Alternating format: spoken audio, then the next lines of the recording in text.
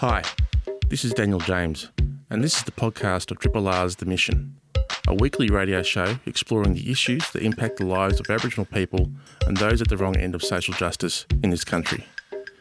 The Mission is broadcast live on Triple R each Tuesday evening. Hope you enjoy the podcast and feel free to get in touch via the Triple R website. Welcome to episode 0000. I'm still not sure what number we're up to. I haven't done the figures. I haven't got out the abacus since I returned last week to work out what number episode we are up to of The Mission, this show that you're listening to. I just want to remind everyone that I am presenting from Triple R World Headquarters at the end of the 96 line in Brunswick East, which of course is on the land of the Wurundjeri people of the Kulin Nation, and I pay my respects to their elders past and present. On the show, we have one interview again, like we did last week, and it's another extended interview with the one and only Thomas Mayo, who you may, of course, well, you definitely would have seen throughout the course of the campaign around the Voice to Parliament. He certainly became one of the leading figures when it came to pushing the Yes case to change the Constitution to include an acknowledgement for First Nations people and also a mechanism to ensure that in real time First Nations people had an opportunity to provide advice in relation to them, to the Parliament and to executive government, so we couldn't mess up policies, systems and procedures when it comes to First Nations people. But of course, as we know, on October 14th, that was resoundingly defeated by the men and women of Australia. So we'll talk to him about a essay he has written for Meanjin, which is a really fascinating essay in an amazing publication. I think anyone who listens to Triple R on a regular basis would know how much content broadcasters in this place get from that particular publication, because it has some of the best stories, some of the best essays, some of the best reporting, some of the best memoir in the country. So stick around for that. We'll play a couple of tunes and then we'll play that in about 8 or 9 minutes' time. Now, just a quick word on last week's show. We had the one and only, the inimitable Gary Foley, Professor Gary Foley, on the show. And the response to the interview that we did with him was overwhelmingly positive. Great to hear a first-hand account from someone who has been a warrior for the cause of his people for approaching 60 years. And the insights that we got from him in terms of the links with some of the black political movement here in Australia and Palestinian solidarity was great. But it was also great to hear his views on many other subjects. So if you want to listen back to that particular interview, I encourage you to go to rr.org.au and search for The Mission and search for Gary Foley there, and you will see it front and centre, and you can listen back to that. Like I said, the vast majority of the feedback was overwhelmingly positive, but there was a little bit of feedback that wasn't too happy with some of the things he had to say. And I've been reflecting on that all week, and I've been reflecting on that within the current context and the current environment that we all find ourselves in at the moment. I don't want to cover that ground again, but I would like to talk about the way we deal with differing opinion in this country. Now, I would suggest that anyone that knows Gary Foley or the likes of Gary Foley, of which there are numerous, both before him and certainly after him, know that it's up to an Aboriginal activist to push people's buttons, to agitate people, to get people to think about things, to get people to feel uncomfortable about the way things are run in this particular neck of the woods. And by doing that, by getting people to feel uncomfortable, hopefully that leads people to think about why they are feeling uncomfortable about certain words or certain ideas or certain sentences that are uttered by some of the activists in this country. It's all part of the national conversation. It's all part of adding value and nuance to the way we cover topics and important issues in this country. And I think that's something that most of us should take forward, not only in the current context, but as we move forward to try and deal with some of the reckoning that needs to happen in this country in relation to a whole range of issues, predominantly from my perspective, of course, First Nations issues. We have got to allow for the agitators, we've got to allow for the poets, we've got to allow for the pragmatists, we've got to allow for the writers, the musicians, the artists, because it all comes together into one big, rich tapestry of experience, lived experience, thought and provocation. And if you struggle with that, then Triple R is not the station for you. But I know that it is the station for you because you are the most loyal and wonderful audience, as I said, in this beautiful safe harbour that is Triple R. So just some thoughts as we move forward, because like I said last week, we have enough division in this place to go around for a very long time. And it's up to each one of us in our local settings, in our local communities and our families to make sure that we have respectful conversations, but also sit as well as we can with discomfort every now and then. Triple R. Now, I think that we might move on to the conversation I recorded earlier in my ivory tower at Radio City Docklands with the one and only Thomas Mayo. Because of what's happening and the atrocities that are occurring around the world, on the other side of the globe, there hasn't been much time to decompress, reflect, or even have conversations with or about the referendum that really tore at the fabric of social cohesion in this country for those who are on the wrong end of it. So Thomas has actually penned an article in Me Engine that we will talk about, but you would know who Thomas is. He's a regular on Triple R. He's released 6 books, a lot of them related to the Uluru Statement from the Heart. He's a former wharfie that has come to prominence in his own right and was one of the leading proponents of the yes case in the recent referendum. He was attacked relentlessly, trolled relentlessly, both from the usual types in the Australian community, from bot farms. There was a fair degree of lateral violence going around as well, I'm very sad to say. But he remained dignified and staunch throughout. So over the next 25 minutes or so, you'll hear the conversation that I had with Thomas earlier this afternoon, on which he reflects on all of that. See you on the other side. Thomas Mayo, welcome back to the mission. Good to be back, brother. It's been one hell of a year. Where do we find you this Tuesday?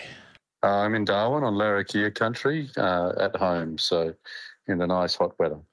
How many days did you spend away from home in recent times? Well, by the time the referendum was held, I'd only been home 25 days for the year, so it was a very, very little amount of time at home with the family. Wow, that's an amazing commitment and an amazing sacrifice to make. Everyone that committed themselves fully to the referendum made sacrifices, both socially, family-wise, but also intellectually and I guess psychotically as well, as you kind of lay out in your latest piece for Me Engine, Defining Racism with Love and Care. So it's a beautiful piece, as per usual, from you. You nicely dissect some of the things that you experienced throughout the year and provide some analysis over what happened with the referendum result. One thing that you made clear is that the campaign wasn't about you, even though you were one of the central figures. And so that's why you resisted a lot of the attacks from people who are opposing the voice, a lot of the hundreds, perhaps thousands of trolls that were attacking Yes advocates day in, day out. Why did you resist the urge to fight back and get into the gutter with them? Well, because I understood that would have lost us votes. It would have. It was the controversy they were seeking, and also because I got a pretty good idea that they were trying to bait me. You know, I think it especially became clear with that cartoon that was published in the Australian Financial Review by the No campaign. And, I think they were, they understood I was a wharfie. They understood, that I was, from a strong, militant union, as they describe our union. The angry black man sort of stereotype is what they were hoping for. And I knew that any time that I pushed back, that with the way that the, large sections of the media were making everything negative, even positive things negative in the headlines, that's all it would have done.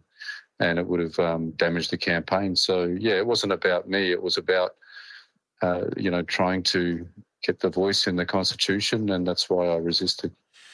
We reflect now, there's lots of lessons to come out of the referendum itself and the way that the national debate was actually held and discussed and whether we're mature enough to have these conversations as we move forward.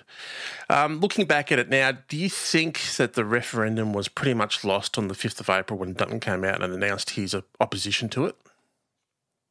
Well, I think there's a whole lot of factors, but that was certainly one of the most important. And especially when he chose to take us down this, Trump-style political campaign where, you just keep lying, and it was really quite awful when he said that it would re-racialise Australia, that if Indigenous people would have a voice. And, I think we've spoken about this before, but that was when it really came on thick and fast and really toxic on social media. He just let the trolls off the leash and just tried to intimidate anybody that tried to speak up for it and put people off. Again, with that negativity, people switch off. They tend to look negative at something that's in the media in that way. Yeah, the trolls pretty much verbatim took the No campaign's talking points and armed them even further with with even heavier racism and gross stereotypes, and pumped them out on social media every day. Did you get any idea as to where or who was funding these troll farms? Because they were well organised, well coordinated, and seemingly just too many just popping up out of nowhere overnight, day after being blocked or being kicked off various platforms. Have you any idea where the funding for those troll farms, those bot farms, came from? Well, I had an interesting conversation with a guy, Jeremy Walker, I think his name is, UTS at the University of what do you call it? University of Technology, Sydney or something like that. He talks about Atlas, an organisation that funded by very rich people that have made their money from fossil fuels that that were behind the campaign. But it'll be interesting to see when I think it's April next year, might be sooner, when the information comes out about who funded the campaigns. But certainly they were not, your average Australian. A lot of them were emboldened by what the bulk of the trolls were. And I think they were, bots. They were people with multiple accounts. And one of the ways that you could be pretty certain of that is that they were, if you looked at these accounts, not only did they have a small amount of followers and had only joined, Twitter or whatever, during the referendum campaign, but also they were retweeting and sharing things that were not really Australian, domestic issues. Yeah. About Biden, for example. And I don't think the ordinary Australian, cares enough to constantly be retweeting American politics, Yeah, I remember some of the language from some of the trolls was just didn't sound right. Didn't sound like it was using an Australian vernacular at all. I always used to see that as a way of telling, or identifying a bot in this country. One of the things that was as revealing as the result itself was, of course, the way the debate was conducted.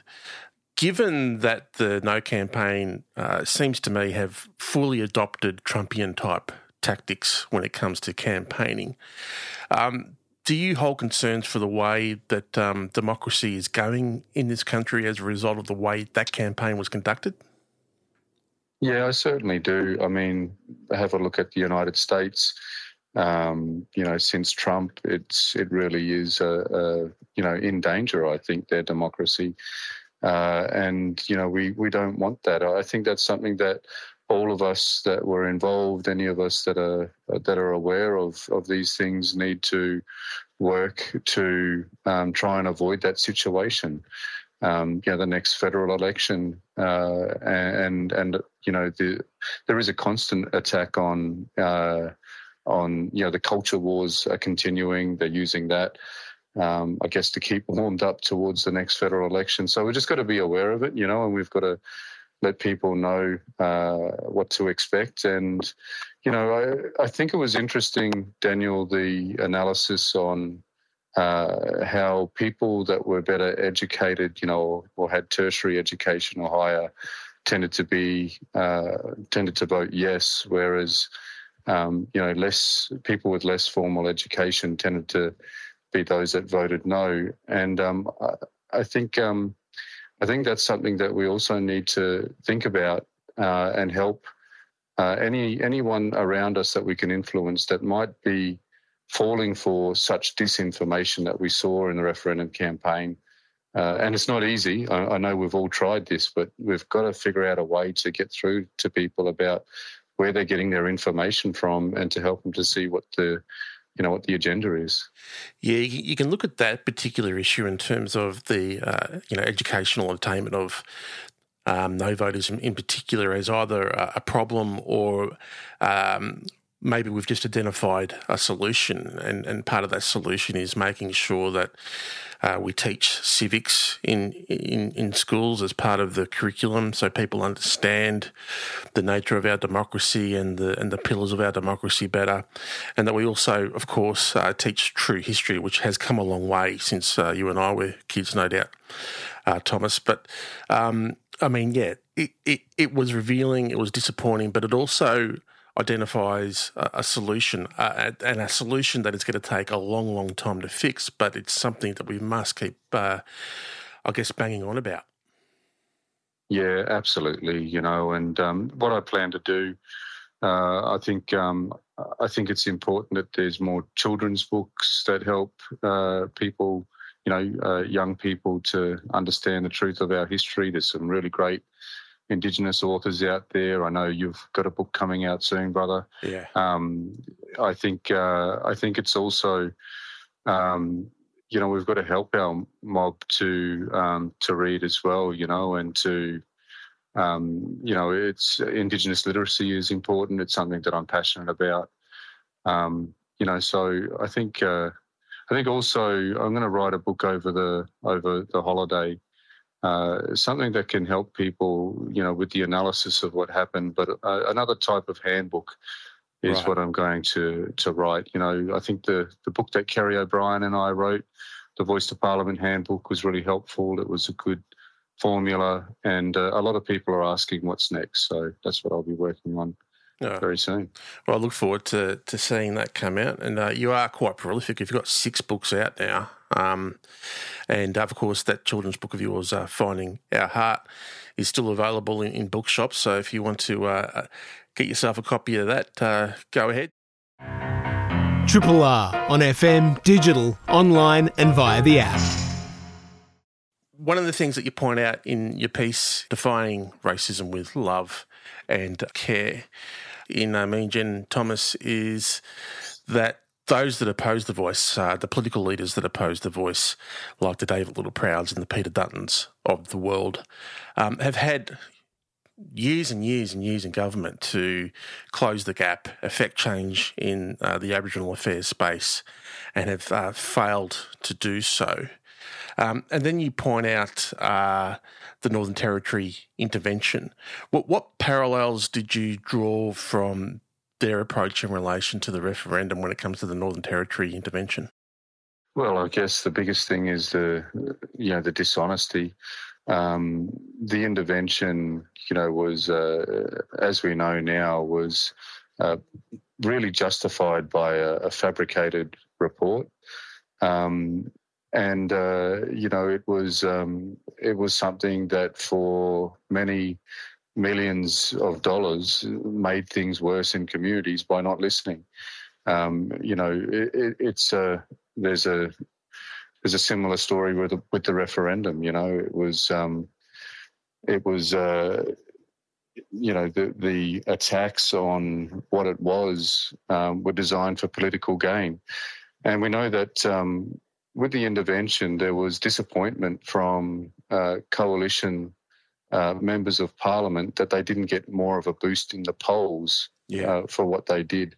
They didn't get rewarded by it. It cost a lot of lives, and it was really damaging to this country and to the relations with Indigenous peoples. And so, it's much the same. I mean, you know better than most, being a Territorian yourself, that we now have not only an entire generation of the intervention, but we now have grandchildren of the intervention that haven't known in any other way except life under the intervention. And we see that, hark up in terms of some of the violence and some of the crime and the imprisonment rates of First Nations people in the Territory. So I think we can well and truly say, and put a line under it, that the intervention was dreadful for First Nations people in that part of the world, and is something that we must remind ourselves of on a daily basis, never to go down that path again. Yeah, and it's alarming when the opposition is now talking about and we see the trolls jumping on it as well on social media, attacking Labor for not doing a royal commission into child abuse in Aboriginal communities that Dutton and the coalition called for. And as I say, as I quote in the article, Catherine Little, who's the CEO of Snake, the peak body for Aboriginal children, this is very much the same sort of tactic again as the intervention, just about political gain, and it's really disgraceful. There's so much to unpack here, and I feel as though as a mob we haven't had a chance to decompress or unpack some of the lessons from the referendum because of the horrors that are happening on the other side of the world, and how active people are around those issues here at the moment. But I would suggest that one of the most devastating things that the No campaign was actually able to, deploy was having two prominent Indigenous Australians pretty much as the figureheads of the No campaign. I found that in conversations I had with people in the back of taxis and Ubers and on the street with friends and family, that having those two out front was a devastating tactic for the Yes campaign, because it gave people who are either a soft no or a soft yes a way out of voting yes, because they would come out and say, well, if those two Aboriginal people aren't voting for it, why should I? Have you been able to reflect on how their involvement has impacted the Yes campaign? It was definitely very damaging, and it was something that did give some people, a whole lot of people, a reason to vote no, because they could just point at those two. I think there were very few, but and that's because it's shame, what they did. The shadow Indigenous Affairs Minister, Senator Price, talked about how colonisation had absolutely no impact at all on Indigenous people. No negative impact. because we have running water now. I mean, what absolute rubbish. What an embarrassment, what a disgrace, and what a traitorous and ignorant thing to say. And, it's very hard to imagine what would compel someone to be so dishonest and so shameless. And both Warren Mundine and Senator Price purported to speak on behalf of the, quote unquote, real Aborigines in remote communities around the country.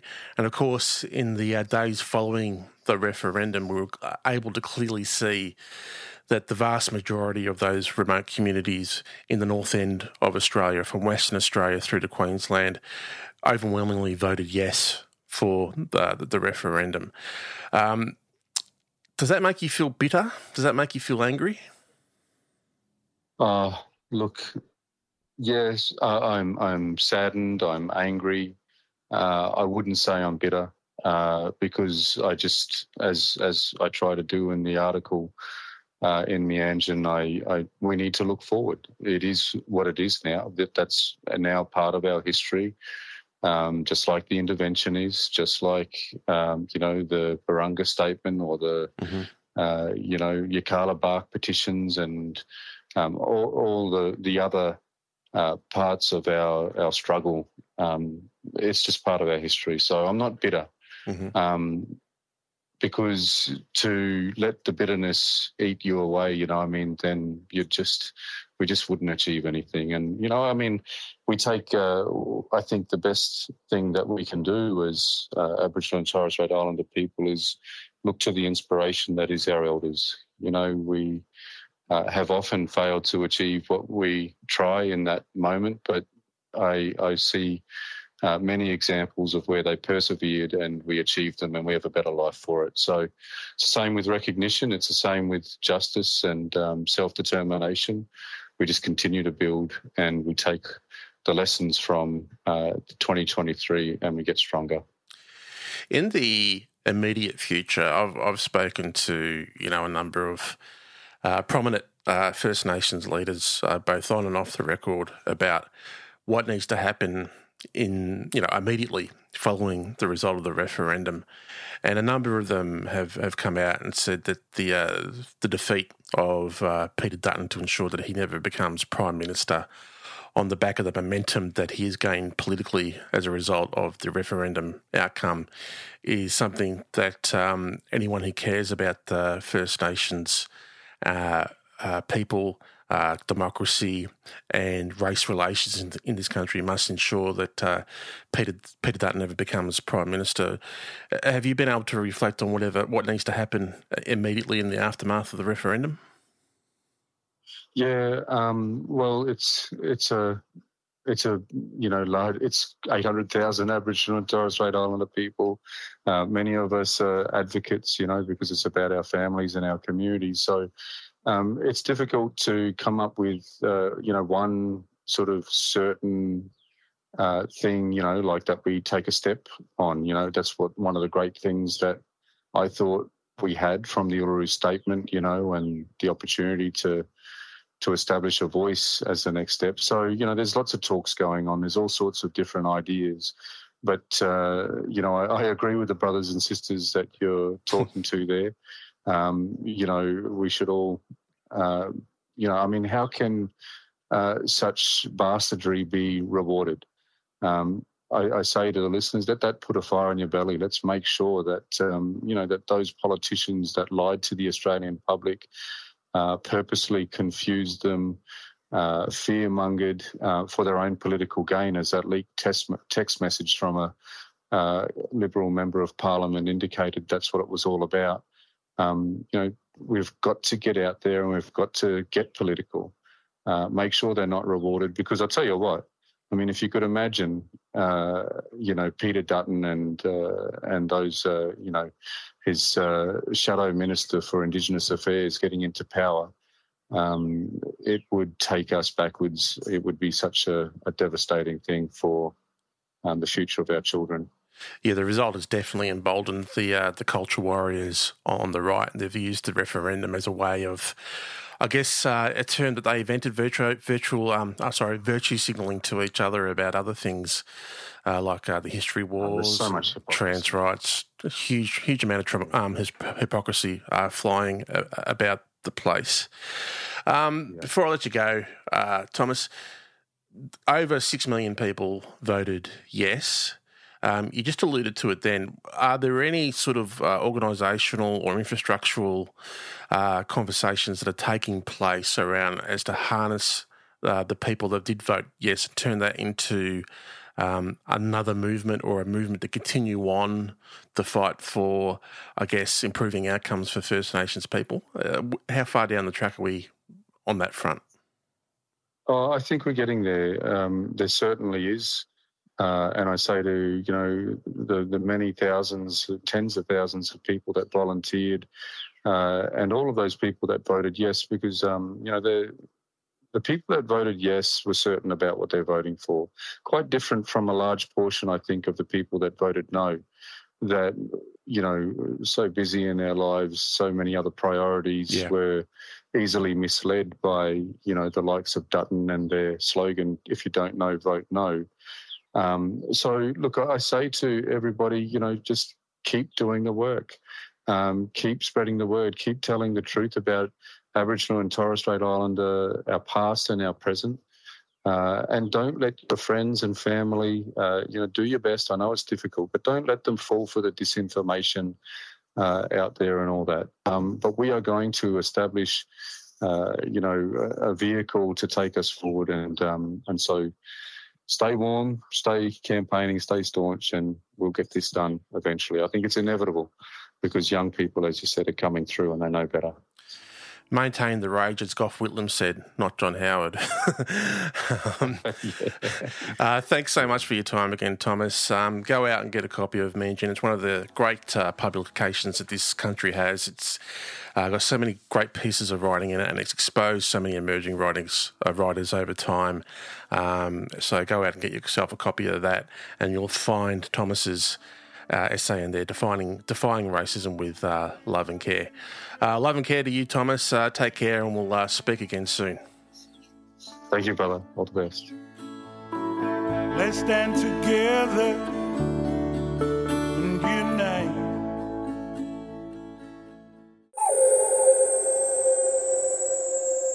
Triple R. I hope you enjoyed Thomas Mayo's conversation, his insights, his conveying of his lived experience, as has been the case over the past 12 months or so.